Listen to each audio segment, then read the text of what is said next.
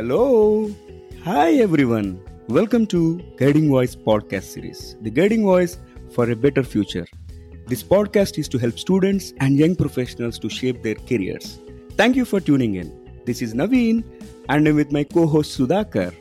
Dear listeners, in this episode we want to cover a very interesting topic, looking at the problem through customers or users' eyes. As quoted by Roy H. Williams, the first step in exceeding your customers' expectations is to know those expectations. Alright, so today's conversation will help us better understand customer expectations by looking at the problem through their eyes. And we are pleased to welcome a proven industry leader, Sai, to talk about this intriguing topic. Saiprasad Potaraju is working as Chief Technology Officer in the digital era of one of the leading industry sectors in India.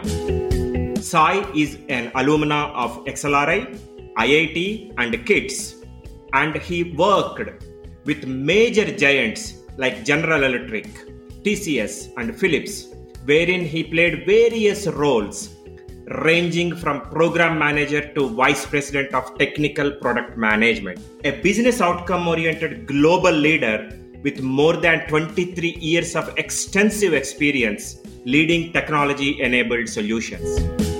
Sai is highly regarded for his transparency, simplifying complexities, collaboration, and his passion towards leading, learning, and coaching. Sai, welcome again to our show today. Hey, thank you. Greetings, everyone. Thanks for having me here. It's an exciting time where I understand that everyone is going through the COVID situations, learning your own way on the do's and don'ts of being safe. And this is a right time for us to have a conversation like this and looking to the problems through the customer eyes. And then how do we even start about thinking about providing the solutions before we actually provide the solution? Thank you, Sai. Let's get into the discussion. We all agree that customer is the king. So, how important is it to understand customers' problems? I think that's a great question. And every one of us in the IT industry, and not just the IT industry, any industry, need to ask that what is the problem we are trying to solve before understanding the technology that we're going to use. For the students and the newcomers into this industry, the very first thing that we try to understand is what skills we have and what technologies we know, and is a resume completely filled or not. But when we actually step into the industry and try to solve a problem, we often notice that the solution that we are providing is rarely used by the end users because their perspective of the problem is completely different from the solution that we have created. So it's important for us to know the customer view of a problem so that our solution also meets in providing a solution to that view rather than a technology-based solution in totality. Great, Sai. How can we differentiate ourselves as a service provider, through our customer experience? I think there are multiple ways that we can do it. The first and foremost is to first listen. Listening is a great habit which we all need to inculcate as youngsters and new into this industry. Are we listening to the customer problem correctly? And are we understanding the context of the problem? I'll give you a simple example where today we have a lot of apps that are built in on your smartphones. Every app has a context. Now, there is a context in which we use a certain app. And based on the context of the app has been designed in a way that it can be leveraged by the customers.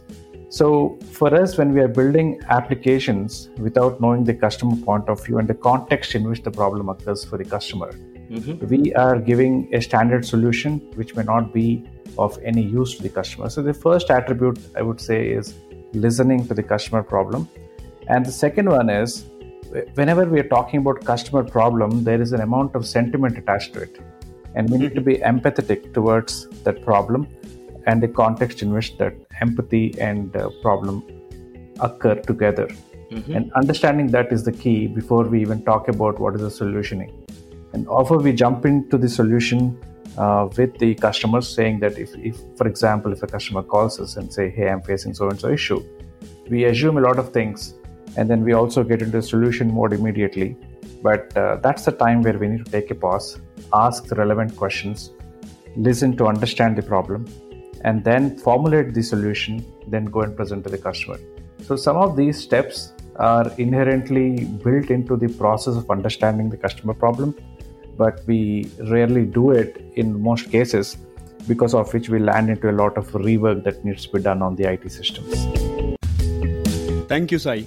After understanding the context and listening to their pains and gains, how to put across our solutions from the customer perspective?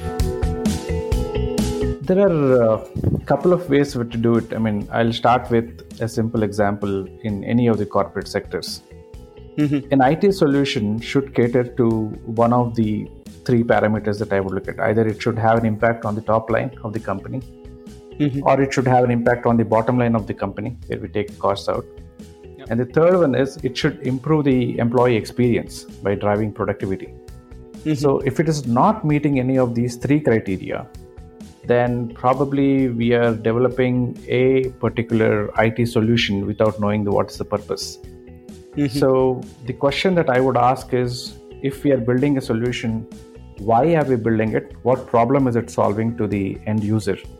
And then it rolls up to the business level or a section level or a department level. What is ultimately the use of the IT solution that we are putting in?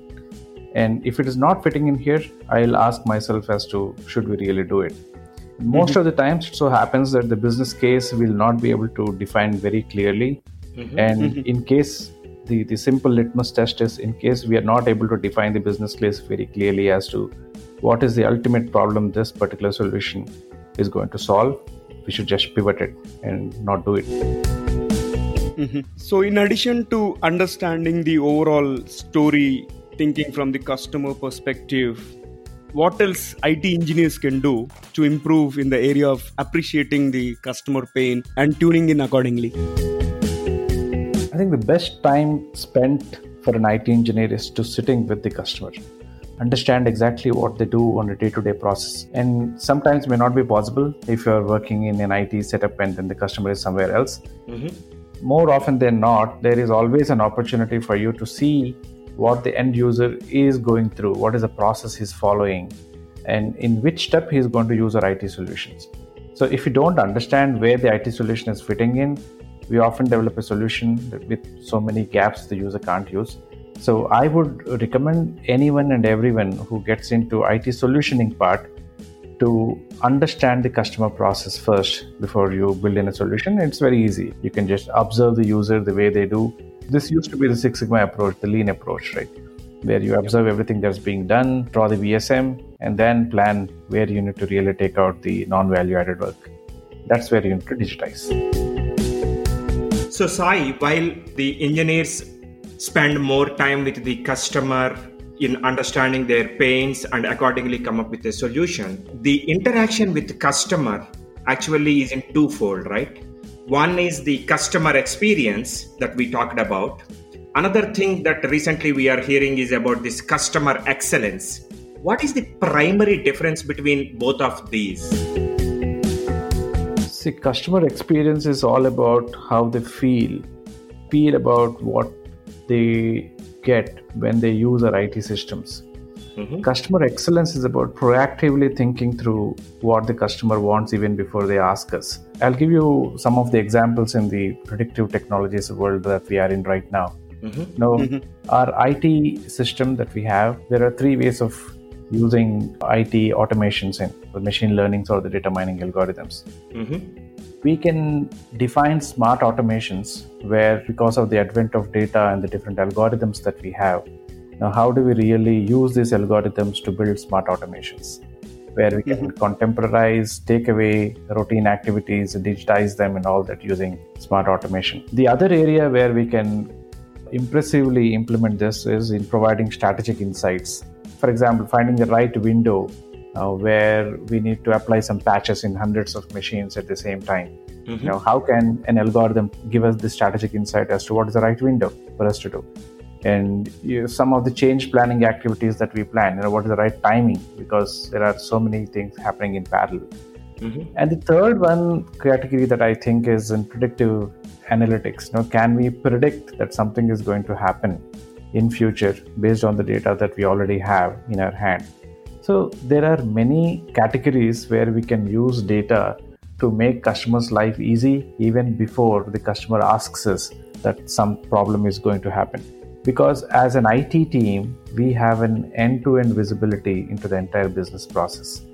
That's what we need to really count on, take advantage of, and be ahead of what the customer thinks in providing the solution. That's what drives towards customer excellence from an experience. Today we are giving customer experience, right? I don't think anyone has any insight. You still have a call center number that you can call to. You can always say I had a good experience or a bad experience. But can we get to a state where the customer knows exactly that this is going to happen to his or her system in advance based on what we already know about the customer 360?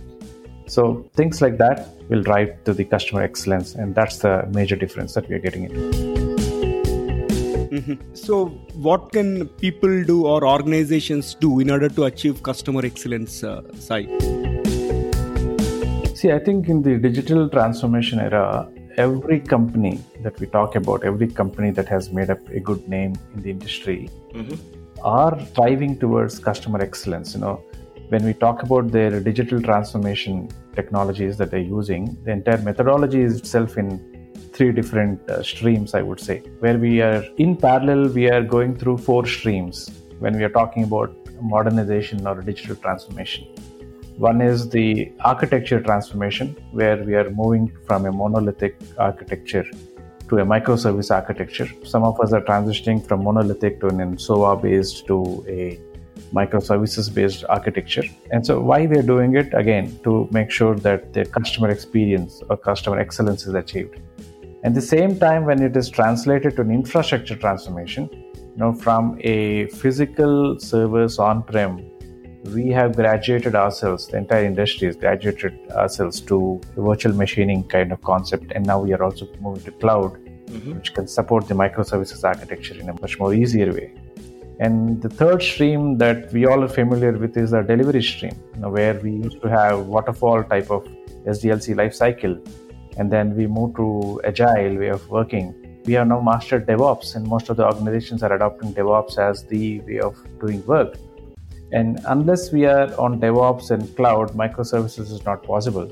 And these are the kind of different hybrid models that we are looking at in the transformation, from an architecture to infrastructure to delivery. And supporting all the 3 comes a support model. So this is where IT teams that we are seeing on the call center based support to chatbots to now self-service to predictive service that we're going to get. So these are all interlinked with each other, and every organization is doing it, especially the service industry that we see in IT. Most of them have specialized COEs to deal with each of these technologies and the way we are working on. And what used to be the model of a waterfall or an agile, slowly we are seeing that is vanishing and everyone is moving towards DevOps. Sai, changing gears from the delivery standpoint, from young professionals and students standpoint, what will be your advice for them who aspire to have this customer-centric mindset? Where should they start? The first place I would say is to come out of the academic mindset and then start wearing the hat of an industry mindset. Because what we learn in theory in our colleges is totally different from what we actually see in practice. I'm not saying it is right or wrong, but it's different. So how do we inculcate some of the industry practices in the academics? I'll give you some examples of where we have tie-up with some of the universities where we start giving industry projects to them. Any technology that we would like to try out, we tie up with them and then give them as prototypes where they can start building the prototypes and then see if this thing works in industry. That gears them up to understand what is the reality outside and where the subjects they're learning in the academics can be actually used in the industry. The second thing is about the data-oriented approach in everything that we do, in the process-oriented approach in everything that we do. I come from a Six Sigma background, so we always used to think about, what is the process? Is the process stable enough? And is the process meeting the expectations of providing their stability? And are we measuring the process and making the right interceptions at the right time to know that we are going in the right direction? So the process-oriented approach backed with the data is the kind of culture probably the youngsters need to inculcate to bring in the discipline of understanding the business problem. Because once it is drawn, documented, that's where everyone sees the problem in the same way. If you just talk and build user documentation and FRD, like the requirements documentation, in the way that we want, it might or might not really result in the best results. So have a single point of view, make sure you, customer, and everyone who's working on a particular solution sees the problem in the right frame and then start working on the problem. And we have seen that even in some of the college curriculums now, there is a DevOps curriculum in academics where people understand why DevOps is important, why we are even trying to do this, etc. Some source code management, there are specialized softwares. We also know that now there's application monitoring has become the state of the art, where people can remotely monitor any application sitting anywhere. Even when we talk about an IT and an OT integration that's coming up very high with edge computing. So though we are studying this, it makes sense for us to start bringing the awareness into the educational institutions on what these technologies are. Yeah, absolutely, Sai. There is a huge difference in the way academic institutes used to operate a decade ago versus what they are doing today. They are trying to bridge the gap between the industry and academy, so which is good for the students, and students have to make best utilization of it. So, Sai, I have a different question now that you have rose up to the rank of a CTO, right? So how does a day in your life as a chief technology officer look like? So can you share some insights to the audience? Sure. See, though we have, we can call it any title that we want, ultimately we are all striving towards solving a problem for the customer. Mm-hmm. And when I look at, my day starts in evaluating the different alternatives and the technology solutions that we bring in. And the very question I ask is, everything that I'm reviewing or architecting, is it solving a business problem, or are we just making the life complex for our end users by introducing this step? My major time of my day goes in questioning myself and my teams in, are we simplifying an existing process or are we adding complexity? And I also believe in empowering teams so that they can make their own decisions. Mm-hmm. In arriving at a solution. We can fail, but we need to just fail fast so that we can try out various alternatives. And that's where most of my time goes in. And predominantly in this era of internet, and then where information is available so abundantly, including some of the cutting edge research that is happening in the technology sectors, people need to keep abreast of the technology and what's happening. And that's also some of my day's job, is to make sure I keep myself aware of what's happening around us in the various technologies, so that we don't make any wrong choice in picking a technology that is not yet stable and then invest a lot of money and then pivot it later. So it's about decision making with the data available and taking those risks is what I think every CXO does in their day-to-day job, and it's nothing different for me as well. Sure, Sai. Those are really insightful. And what are your favorite books that change your mindset? I think there are quite a few. At least in the GE days, we used to have most of the Jack Welch's book, and I think everyone had a favorite copy of that. And then what I believe in is a lot of TED Talks. I am a good reader, but I only read select chapters in all the books. I'm very bad in completing the entire book. I always pick the chapters that I want. But I'm an avid listener to these TED Talks, not because of the way they are conducted or anything, because of the topics that they choose. Some of them are relevant, and then they talk about the experience. So there's an emotion attached to every talk. There's an experience that they narrate, and it also connects well with the audience. And that's where a lot of ideas come in. That's my starting point to see what topic really interests. And then I spend a lot of time in reading a lot of technology books. And the true north is to the new normal, the true north. These are the ones, and the goal is one that has inspired me a lot in the recent times. Thank you for sharing those titles, Sai. No problem. Sai, thank you so much for accepting our invitation despite your other commitments. It was indeed a great conversation on looking at how to see the problems through customers' eyes and how we should be geared up to ensure the current theme of keeping the customer at the center. Hey, thank you. I think great series. I hope this will be really helpful for some of the budding IT professionals and otherwise. Sure. Thanks a lot, Sai. Thanks for amazing support. Thanks. All the best. Dear listeners, to know more about our speaker and the content, visit or follow us on social media or feel free to email us and we will be happy to share further details with you. All right. So it brings us to the trivia segment of today's episode. And today's trivia is about most widely used symbol after the @ and that is hash. The hashtag symbol is technically called as octothorpe. According to Merriam-Webster dictionary, the octo prefix refers to the 8 points on the popular symbol, but the thorpe remains a mystery. One theory claims that it comes from the Old English word for village, based on the idea that the symbol looks like a village surrounded by 8 fields. Interesting, isn't it? Thank you for listening. Have a wonderful day. Take care. Be safe.